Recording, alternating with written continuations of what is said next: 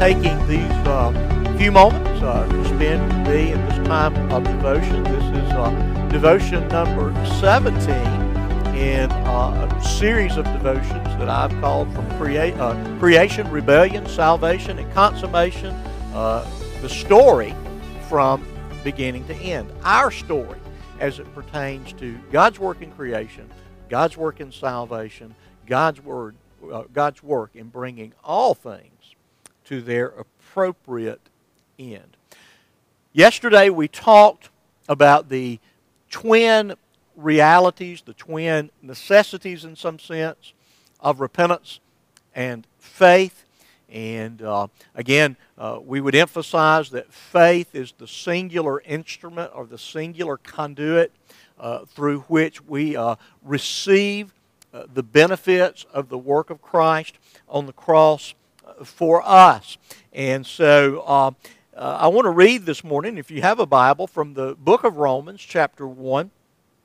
And we have made note of these verses any number of times over the years. But in chapter 1, verses 16 and 17, we find verses that God has used, and certainly used in the life of the reformer Martin Luther, to ignite in his heart the great reality, the great truth of the gospel, and even, I believe, the experience of his own salvation as he came to grips with what it is that God demands of us that we would be saved. You know, many of you are familiar with Luther's story, and he literally drove himself to the very brink of insanity trying to do the things that would please God, that would allow him to rest in the certainty of salvation.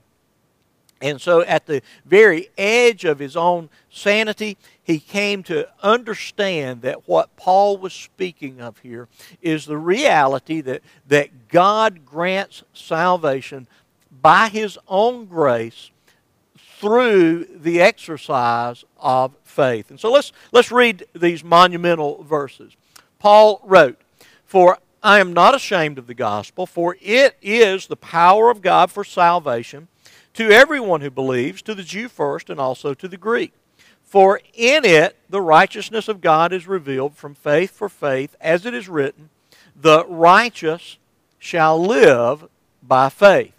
How is it that I know that I have eternal life?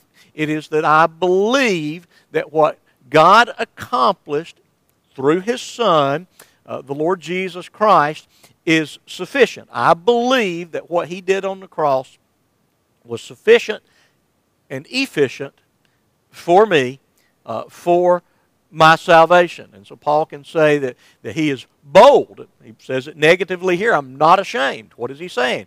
I'm very bold. I'm very pleased to proclaim the great truth of the power of Almighty God. That God works to save sin-hardened, sin-deadened people from their sins by the demonstration of His power that is applied through the gospel of Jesus Christ. And that's why Paul would write later in this book, in chapter 10, that faith comes through hearing by the Word of God, that God works through the means of the proclamation of the truth of the gospel. And so again, we must believe that Christ died for us. And so there's a sense to where the important thing about faith is not the quality of our faith, because sometimes our faith is weak, it's shaky, but the object of our faith is never weak or shaky.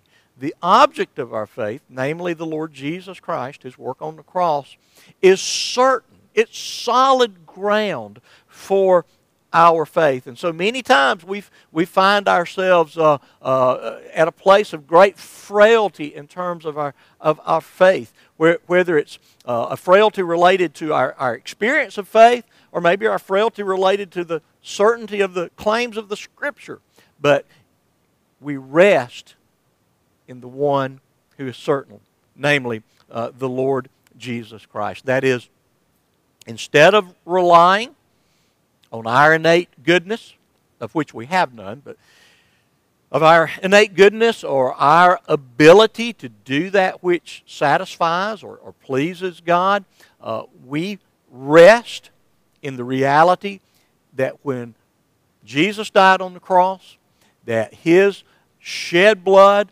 was sufficient to satisfy the wrath of God that was justly directed towards me, that His blood cleansed me from my sin, and I am imputed with the very righteousness of the Lord Jesus Christ, and so I stand before God righteous in Christ through faith.